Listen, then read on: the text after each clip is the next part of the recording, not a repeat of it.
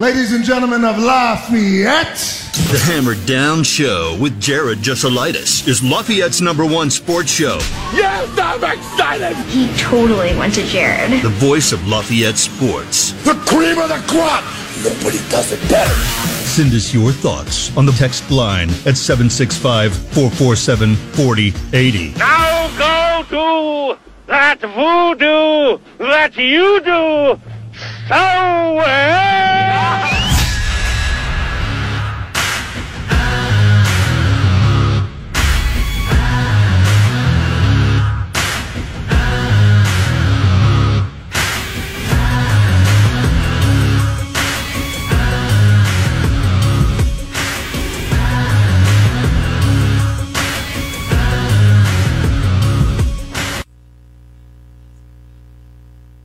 Stuff been going on here. Portal stuff's going on.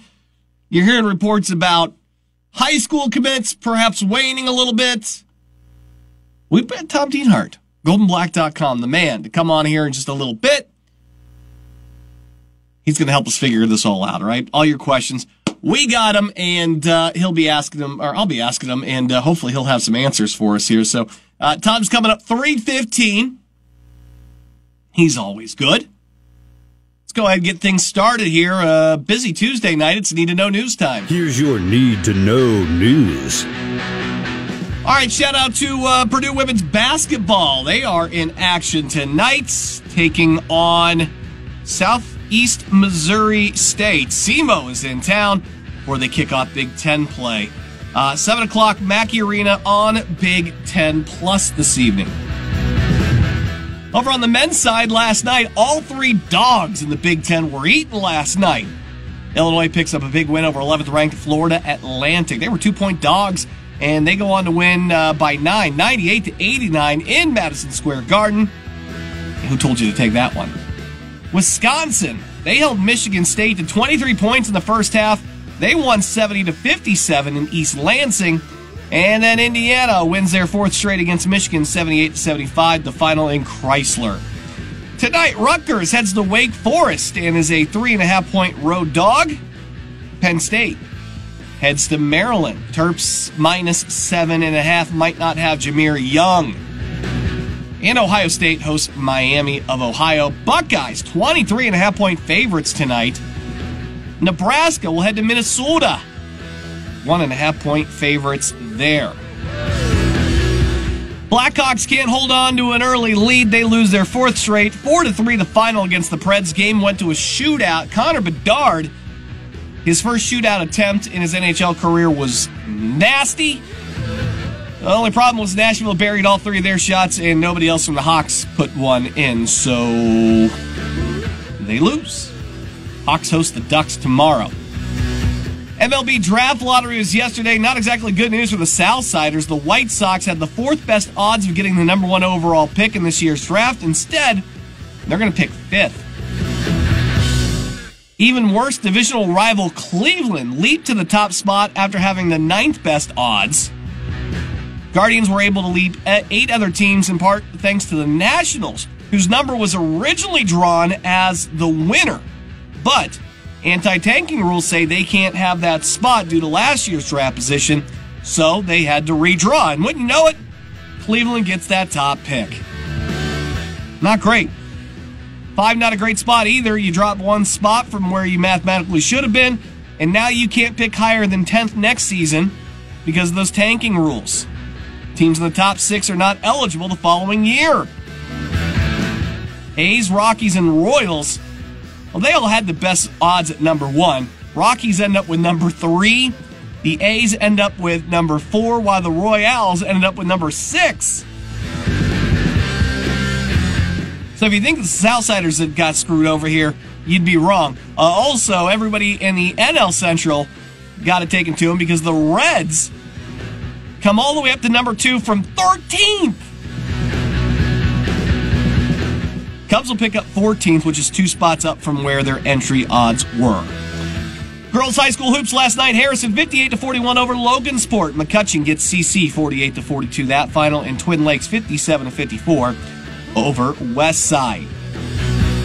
Over in the NBA, the Bucks beat the Knicks last night So the Pacers, they're going to get the Milwaukee Bucks in the semifinal of the play-in tournament. That game is going to be played, much like the final, over in Las Vegas. Pacers are listed as a 4.5-point dog in Vegas. They won the previous meeting against the Bucks, 126-124. That game was played in Indy. Bucks have won 12 of the last 15 meetings between these two, but Pacers have won 2 of the last 3. Bulls will be in action tonight. They take on the 6-12 Hornets at home at the United Center. It's a 4.5-point spread in favor of the Bulls. I don't think they haven't played yet this year. Now, Bulls have won their last 2, by the way. Hornets have lost 3 of their last 4. So you're hoping that Chicago is catching them at a good time. And there you go. That would be today's Need to Know News. Yesterday, we fired off some bets. We got winners, baby. We had winners. We told you, what were we on yesterday here? Hold on, I got it. We told you we liked Illinois. They won outright. We told you the Indiana. I told you my gut liked Indiana. But that if you were going to take Indiana, to take the money line, because Michigan, over so many games here, when they're like favorites at home, they either don't cover and win, or they lose outright. Like, they just don't cover that big a number. And then I told you I was a little bit skittish about that over-under number in East Lansing, but everybody was telling you to take the under. But the history said take the over, but I'm not going to take any credit on that one. So what do we like tonight? Let's get back after it here. Couple games, and you should have some familiarity with some of this as a Purdue fan. One, we are taking Marquette tonight. They got to cover 7.5. They're at home hosting Texas. Longhorns have 0 quality wins this year. They've got some good guards, but not facing Marquette tonight. Golden Eagles are at home. They should be able to give Texas some fits tonight. No Dylan Disu in the lineup for Texas.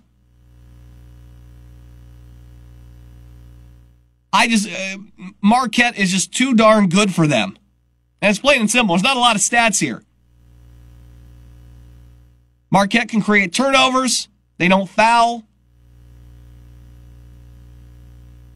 They're going to pressure those guards. You watch Marquette play. They look like the real deal, don't they? They feel like the real deal to you.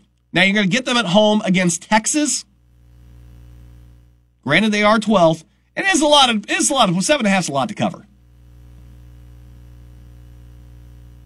They're playing this one at Fiserv, so this should be a big one here. I like Marquette.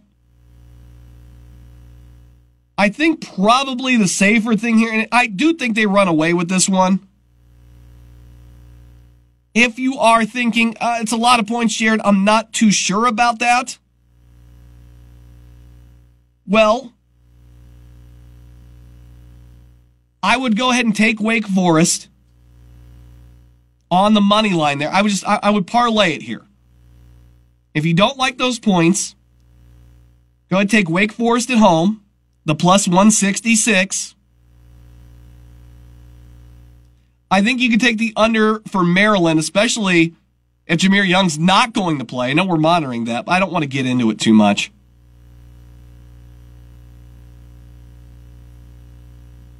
So go with that. You don't want to mess with Ohio State minus 23. But I think you can also... what's the other play here? Take that Marquette money line. Go ahead and take the Wake Forest money line. Nebraska, Minnesota. I mean, I'd like to jump in on Nebraska, but you get to plus 294, taking that under 140 against Maryland and Penn State. And Penn State's a terrible shooting team. And Rutgers can't win on the road. You know they're bad on the road. Wake Forest just had a big SEC win. You'd think there's a little bit of a letdown there, but I still very much like Wake Forest. Rutgers can play some defense. There's no offense. Penn State's lost 4 of their last 5.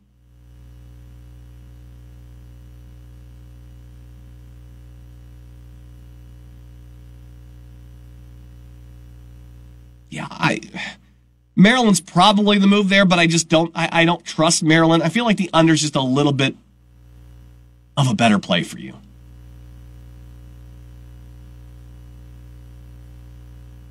Penn State's putting up 75 points a game?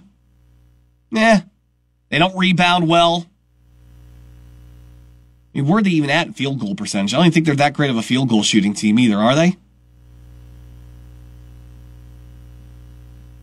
I mean, this is their first chance at Big Ten action. I mean, look, they lost by 9 to Bucknell at home. They lost by 12 to VCU at home. Was Butler was on a neutral court, right? They lost 10 there. 12 to Texas A&M. Nah. So I think maybe that's the move there. If you are thinking Marquette points are too much, go ahead, just take the money lines along with Wake Forest and the under Penn State, Maryland. Or take Marquette, lay the points, take Wake Forest and lay the points. Either way, those are my picks for you tonight. Make sure you're playing responsibly. All right, we got a break here. We're going to come back. We'll try to connect with Tom Dienhart. We're going to talk a little bit about what's going on with Purdue football right now. We are in search of a tight end coach. We've got our top 2 high school prospects taking official / decommitting. There's a lot going on here. Let's sort it all out. Let's see what you should panic about and what you need some perspective on. Tom Dienhart scheduled to be on next here on the Hammer Down Show, 101.7 The Hammer and 101. Welcome back. This is the Hammer Down Show on 101.7 The Hammer and 101.7thehammer.com. Over to the Blue Fox Heating and Cooling Hammerhead Hotline we go. My very good friend Tom Dienhart from GoldenBlack.com is on with us here. There's been a lot of stuff happening with the portal, with the signing class. A lot of people with a lot of questions here. And we're going to go to Tom here and see if we can't get some of the stuff sorted out here. Tom, great to talk to you as always here. This is a turbulent time right now for Purdue. Portal, signing class, and let's get started with this. First off, we're looking for a new tight end coach, it sounds like. Seth Doji out. He's going to head to Marshall and become the OC, which is great for him. But, that's a blow for Purdue in the terms of you want to have some continuity with that coaching staff. We saw the turnover at times, especially the defensive staff under Jeff Brom. So we know what kind of effects that can have. But this is good for him. No ill will or anything. But how does Purdue move on, and how are they going to fill that vacancy? Have you heard anything about this yet? Yeah, Seth was a good recruiter, too. So he's a young coach. I think he turns 34, 35 this month. So, yeah, an up-and-comer, one of those old Texas Tech quarterbacks. I don't think this job's going to be filled till after signing day. I think Purdue wants to get to signing day, which is December 20th, so it's not too far away. After that, I think you'll see that post get filled. How it gets filled, Jared, I'm not sure. I know they're going to look at some guys internally, a couple analysts, guy like Justin Sims, a long-time analyst, former Purdue tight end, and Stanton Keene, who's sort of Graham Harrell's right-hand man. There may be a couple of guys that get looks, so stay tuned on that job. So, yeah, that's just one more thing on Ryan Walters' plate, and that's what you said, Jared. It's a very busy month of December, my gosh. I mentioned signing day, so they're still out visiting their commitments. And, of course, the portal, right? That opened up on Monday for 30 days. And, my gosh, it's like speed dating, Jared. I just posted on our site Purdue transfer portal targets, at least known guys that I know, Jared, have Purdue offers.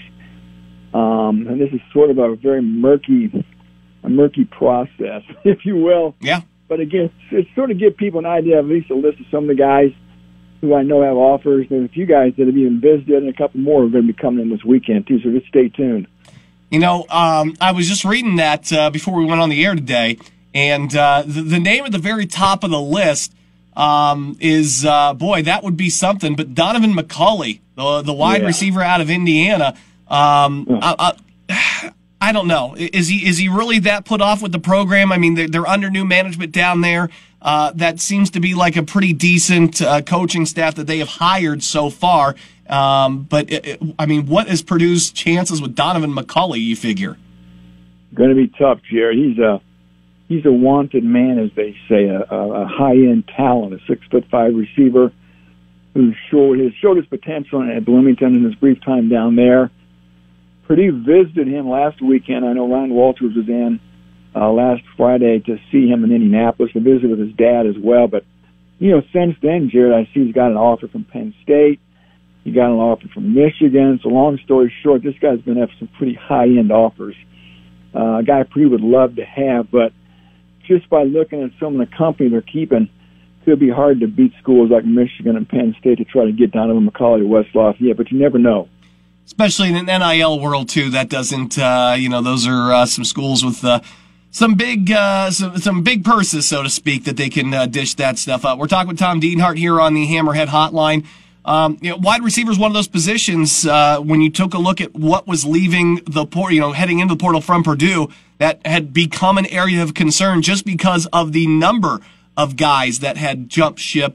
I would think, too, offensive. You're always looking for offense. You tell me this. You're always looking for offensive line guys, too, especially when you need some depth there. So those seem to be the two big priorities. Correct me if I'm wrong, but is there anything else that concerns you with what Purdue has lost and then what they're expecting to bring in here? Any other positions where you feel like there's some deficiency there that they really need to attack hard?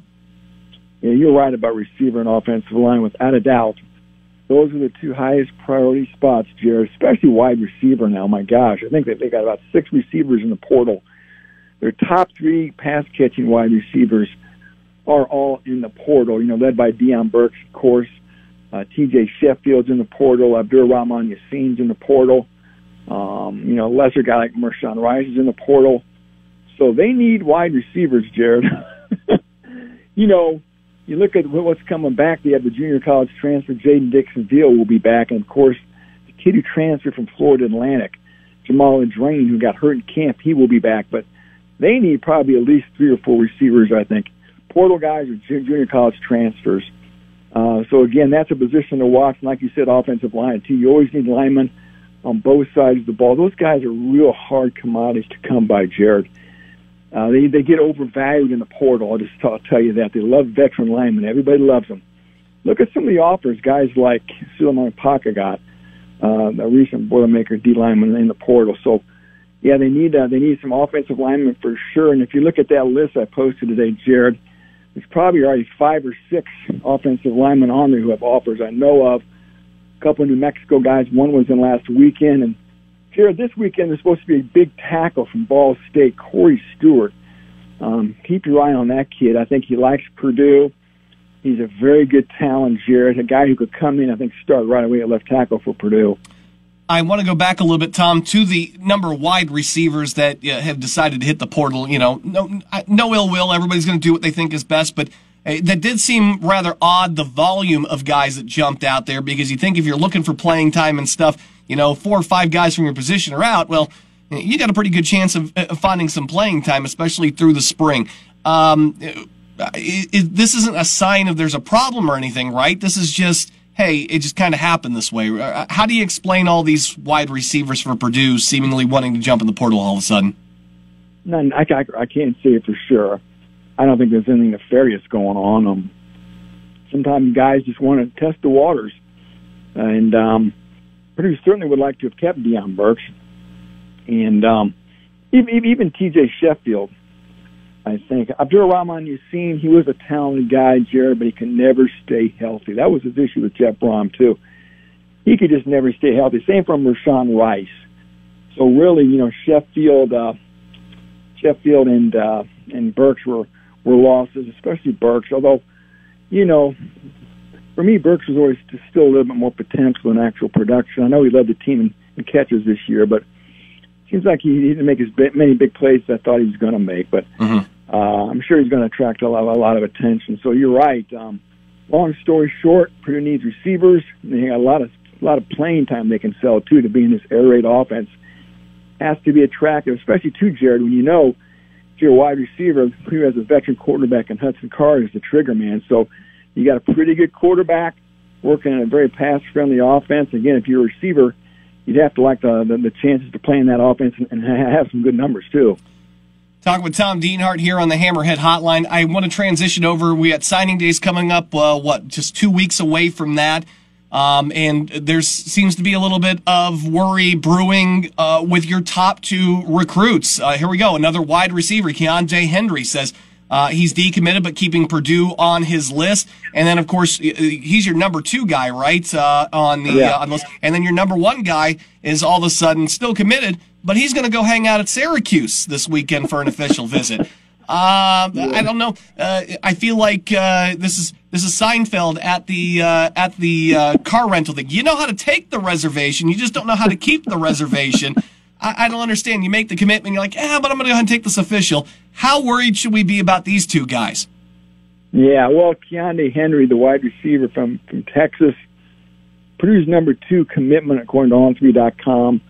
Yeah, he decommitted yesterday. He's not coming back, Jared. Even though he sort of tried to leave the window cracked in his farewell tweet, he's not coming back to Purdue. I feel pretty confident of that. Corey Beasley, the number 1 prospect in Purdue's 2024 class of safety from Cincinnati, who's visiting Syracuse this weekend. They have a new head coach, Fran Brown, who's at Georgia. I know Fran Brown recruited Beasley when he was still in Athens, so there's a relationship there. I don't know. It's never good when a guy wants to go kick the tires to take a visit, right? I still think Purdue feels like it's pretty confident that they have Corey Beasley's commitment, but you never know. The guy's out shopping, right? So we're just going to have to sit tight until December 20th and see who signs letters of intent, Jared. This is an age-old process where we see this type of stuff going all the time, and you got to sweat this thing out sometimes to the very end with some of your better recruits. And get the holidays going on here. Thank God the basketball team is doing as well as it's doing, because that takes a little bit of the stress out of this. But it's just, this is turning into I can only imagine what the coaching staff goes through. You think this is hard for us. Think about this. But at least I think happier times are on the way. Portal opens Monday, right? So I think as a fan, you can at least switch from, okay, all these guys have left. I was depressed, but now I get the possibility of what if, right? Of guys coming in from the portal. Hopefully that switches gears for the fan base a little bit, Tom. I just feel like we got to get to Monday, start seeing some names signed on the dotted line, and that'll turn things around a little bit. Yeah, you're right. Now remember, be mindful of this. There's no letters of intent with portal guys, Jared. You do not have portal guys until they actually enroll in school. So you have to sweat that one out too. These guys can commit and still do their own thing. Like I said, there's no NIL or national letter of intent for these guys. So, yeah, like I said, maybe we'll get some news on Purdue portal commitments this weekend. Hopefully soon. You like to get the bulk of your transfers in this first 30-day window, Jared, so you can have them on campus, get them enrolled, and then get them through spring football and get them acclimated, right? Yep. There's also a 15-day portal window in April, from April 15th to April 30th, after spring footballs are over. Sort of the last chance for guys who've gone through spring ball, maybe know they're not going to fit in where they're at, and they can try to transfer somewhere then. But you typically see the most high-profile guys, the best players, if you will, do their work and do their transferring during this first 30-day window. So like I said, Purdue's got a lot on the line. They need to make some hay here, Jared. They've got 20 guys in the portal. If you look at my scholarship distribution chart that's on the website, I think I've got Purdue at about 75 scholarships right now. You got 85 to work with. I think we'll see 2 or 3 of those open up as well. So Purdue's got probably 12 to 13 slots to fill, scholarships available. And don't forget, too, junior college players. Purdue's been recruiting some junior college offensive linemen. So if they don't get guys through the portal, like I said, I know they're kicking the tires on several JC offensive linemen, 2 of which I know have already taken visits to Purdue. Before we let you go, Tom, here, Jeff Brom did such a good job here of recruiting in the state of Indiana and taking those guys away that might, especially the Indy area guys that might think about going to Bloomington. Now Tom Allen is gone, and there seems to be some hope to where some of these kids aren't even, some of these fans aren't even flipping the reversible jackets back to Notre Dame just yet. But what do you think about what they've done down there with that hire in Bloomington? And have you heard anything recruit-wise or anything like that, how people have been reacting to Cignetti and his staff so far? I really haven't got a chance to. I guess I've been so buried with Purdue stuff, with the portal and recruiting going on. But, yeah, Kirk Cignetti, he's an older coach, Jerry. He's about 61, 62 years old, a well-respected guy, a dues payer, if you will. He's a guy come from a football family. I know he worked on Nick Saban's staff in about 2006, 2007. Then he started becoming a head coach at smaller schools. He went to Indiana, PA. He went to Elon, and then he was most recently at James Madison. So this is a guy who's cut his teeth at different levels, and he knows how to make things work at less than ideal situations. I'm not sure what his staff looks like, how much he's filled that out yet, but, I used to turn on the page here, and Cignetti, like I said, is a real blue-collar coach. His brother, Frank, is a longtime assistant coach, most recently with the OC at Pitt. So a sharp football mind, a savvy football vet. Does he have the energy to recruit like you need to recruit in Indiana? Can he put a staff together to compete at the Big Ten level? I guess we shall see sooner rather than later.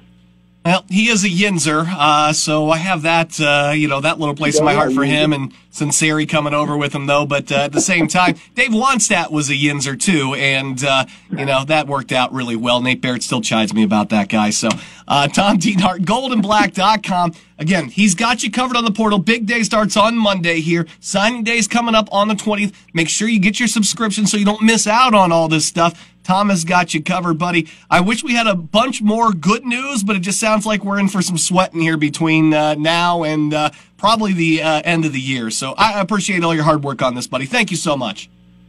Take care, Jerry. Be good, buddy. Take care, bud. All right, we're going to take a break. We'll come back. Hey, got more Hammer Down show for you. Wait, next on. It's not easy coming down the stretch for Purdue football right now. Getting attacked on a lot of fronts. And we'll find out what these guys are made of. Look, the one thing, Tom, I didn't bring it up with Tom, but I'm sure he would agree, is as upsetting as some of those guys into the portal can be, you'd like to keep, like you said, Burks and TJ, and said that would be nice. I'm sure he would also say Kaltenberger because you want some depth on the offensive line. That would probably be another guy. There were a couple of guys that you flat out could not lose. We've talked about this. Guys like Nick Carraway. And you didn't, those absolutely, Gus Hartwig, those guys you absolutely could not afford to lose, you didn't lose. Not saying that you can really afford to lose that many wide receivers and Burks, but I mean, if you had to put protections on, this is the expansion draft, and you had to put protections on 3-4 guys, those guys are here. That's the good news. So you got that going for you. That's good. So not going to freak out. But let's just let's get to Monday in the portal. I'm telling you, you're going to feel better as soon as you start seeing names come in. You'll turn the page.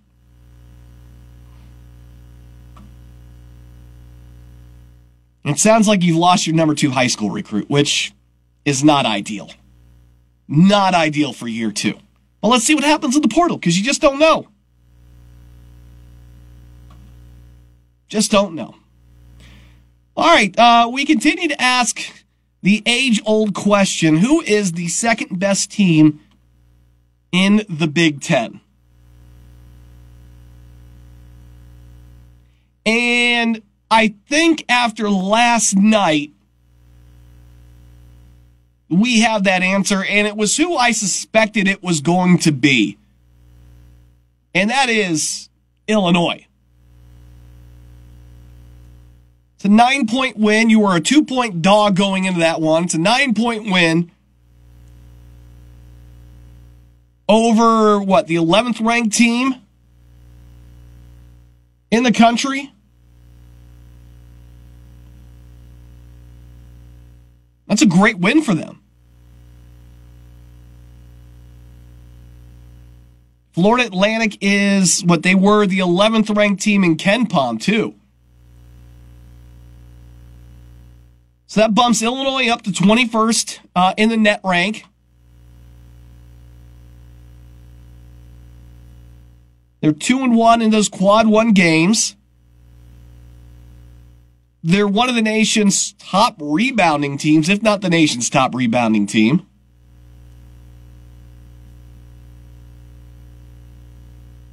You know, they liked a lot of ISO last night. Terrence Shannon's great. I mean, Terrence Shannon, Boo Booey, 1 and 2 guard-wise in the Big Ten, I would think. And it should be, because they're both like 26 years old.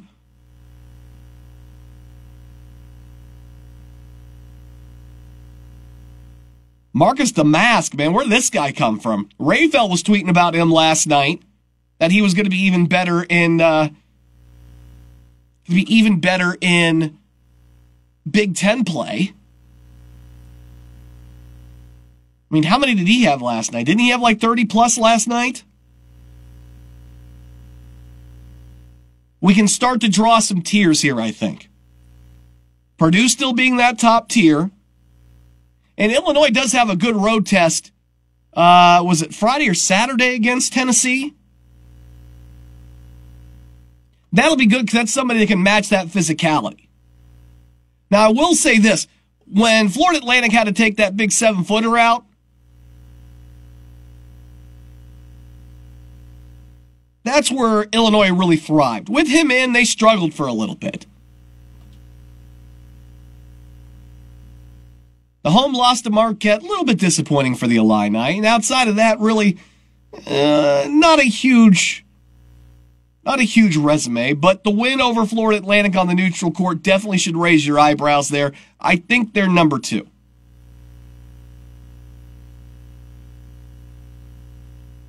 I think you have to take a look at the next grouping as Ohio State, Northwestern, and Wisconsin.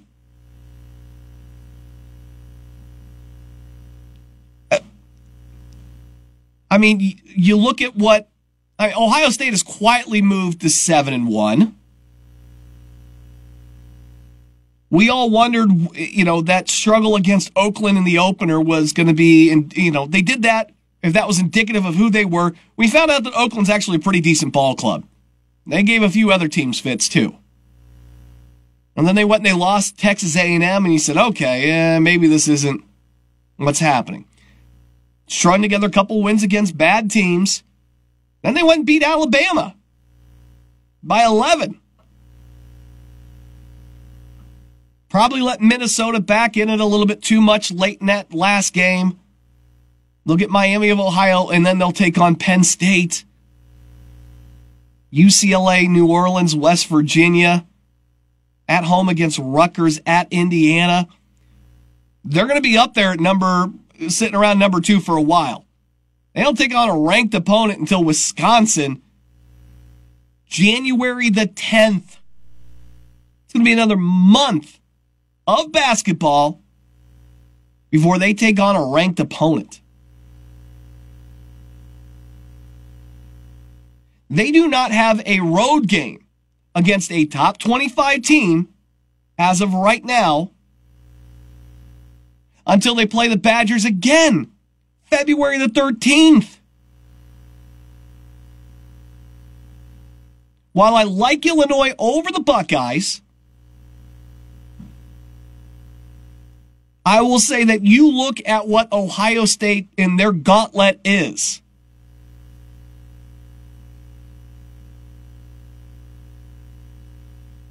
They could be a significant problem for Purdue. Because Purdue only goes and plays them once, and that is in Value City.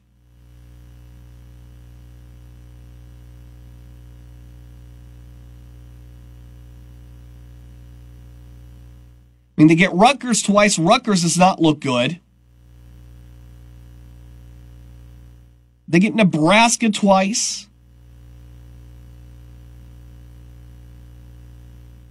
They're going to get Indiana twice. You look at that, Ohio State might be the one that scares me the most right now, just in terms of you look at the momentum they're going to be able to build.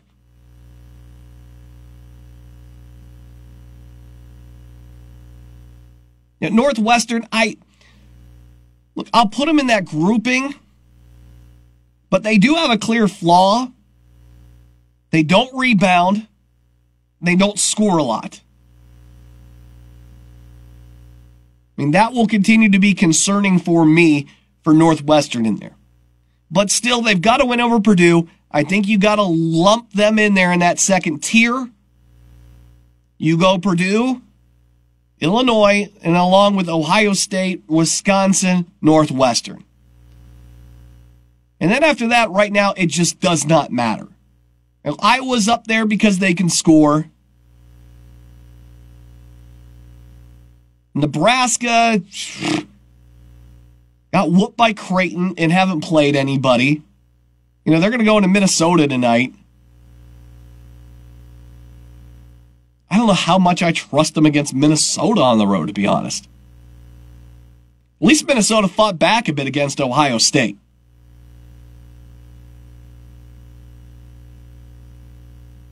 They both average about the same amount of points. Although Minnesota's defense has been a little more lackluster. But Nebraska's only shooting 43%. You love Tominaga, don't get me wrong. Hey, it's fun.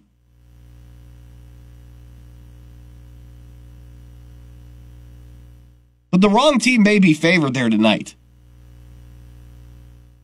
Maybe I can dive a little bit more into it, but the wrong team may be favored there tonight. Maryland looks bad. Michigan State looks bad. Michigan looks bad. I think Indiana is going to continue to trend upward long term. I'm not having Xavier hurts, but they went and they beat a bad Michigan team on the road. That's good.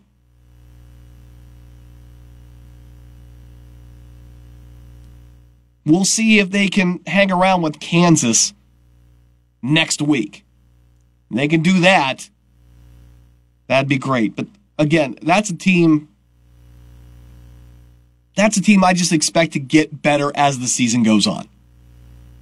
But for now, after last night, I think we can start to draw some lines here. Still Purdue at the top, but Illinois and Ohio State and Wisconsin are clearly right there. Perhaps I put in Northwestern.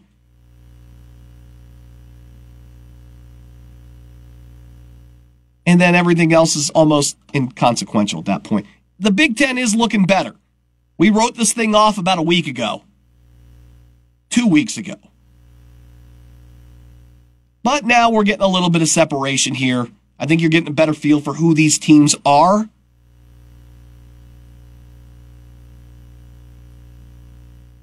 I think Iowa's going to be a little bit better than what their 5-3 right now might suggest. Minnesota, Maryland, Michigan State, Michigan are probably what you think they are. Although Michigan State does have a chance to kind of come roaring back. But I think the last couple weeks have shown you that Illinois is going to be a threat. Ohio State is piecing it together, and they look to be a tough team in Wisconsin.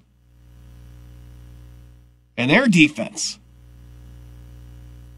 they look to be on point here as well. We're going to take a break. Come right back. We'll wrap it up. Things we may have missed and more on the Hammer Down Show on 101.7 The Hammer and 101.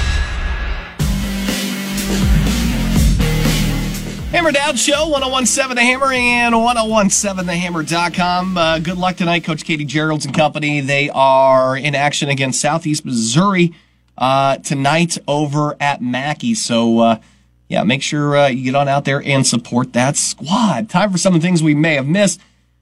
Tom Izzo with another rant about he's getting too soft as a coach. Team stinks. And this is kind of turned into a thing that he likes to do in December after a couple of bad losses. Is he done? This can't be enjoyable for him in what Michigan State has put together the last, 4 or 5 years? How have they done the last 4 or 5 years? I mean, just a tremendous run. That school's probably never going to ask him to leave. Nor should they. But they did make a regional semifinal last year. They 7 seed the last 2 years, 11 seed the year before that, and they still seem to find their way through that tournament. That's the weird thing about Michigan State. No matter how often we write them off, they find ways at about the rant time to sort of turn this thing around. Now, he has not been great the last 3 seasons in the Big Ten. 11-8, 11-9, 9-11.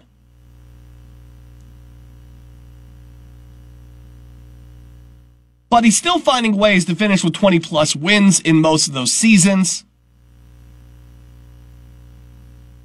And when's the last time Michigan State missed an NCAA tournament? The COVID year? And they were 22-9 in that, or no, 15-13 in that year. No, that was a 22-9 year, right? And we didn't have a tournament.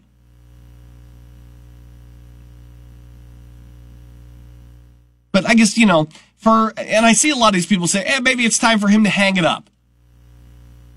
But I tell you this, why would you? Keep on having success. Doesn't matter how you get there, the fact that you got there.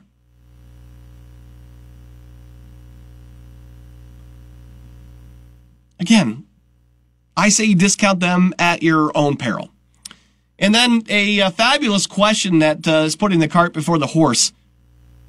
Tyrese Halliburton asked, if you win the in-season tournament, should you raise a banner? It's a great question. How much prestige are we putting on this thing? How often do you have a chance to raise banners? Is this really something the fans want? Is this something you're going to be mocked like the Colts are for your playoff participant trophy banner that you got up there? That's a serious question. If you were to win this, would you hang it? I think it's different if you're the Pacers as opposed to if you're the Lakers or the Bucks or anybody like that. When you haven't won a title in like the seemingly the history of the NBA, is it a little weak to hang that banner up? I'm generally curious. I don't know if there's a wrong answer for this. If the Pacers win it, go ahead and raise it. But you got to raise it like that first home game back from the thing. Don't wait until like the beginning of the season next year and raise it like an NBA championship. Can't do that. That's all I know. That's going to do it for the Hammer Down Show. We'll see you back here again tomorrow, 3 o'clock, talking local.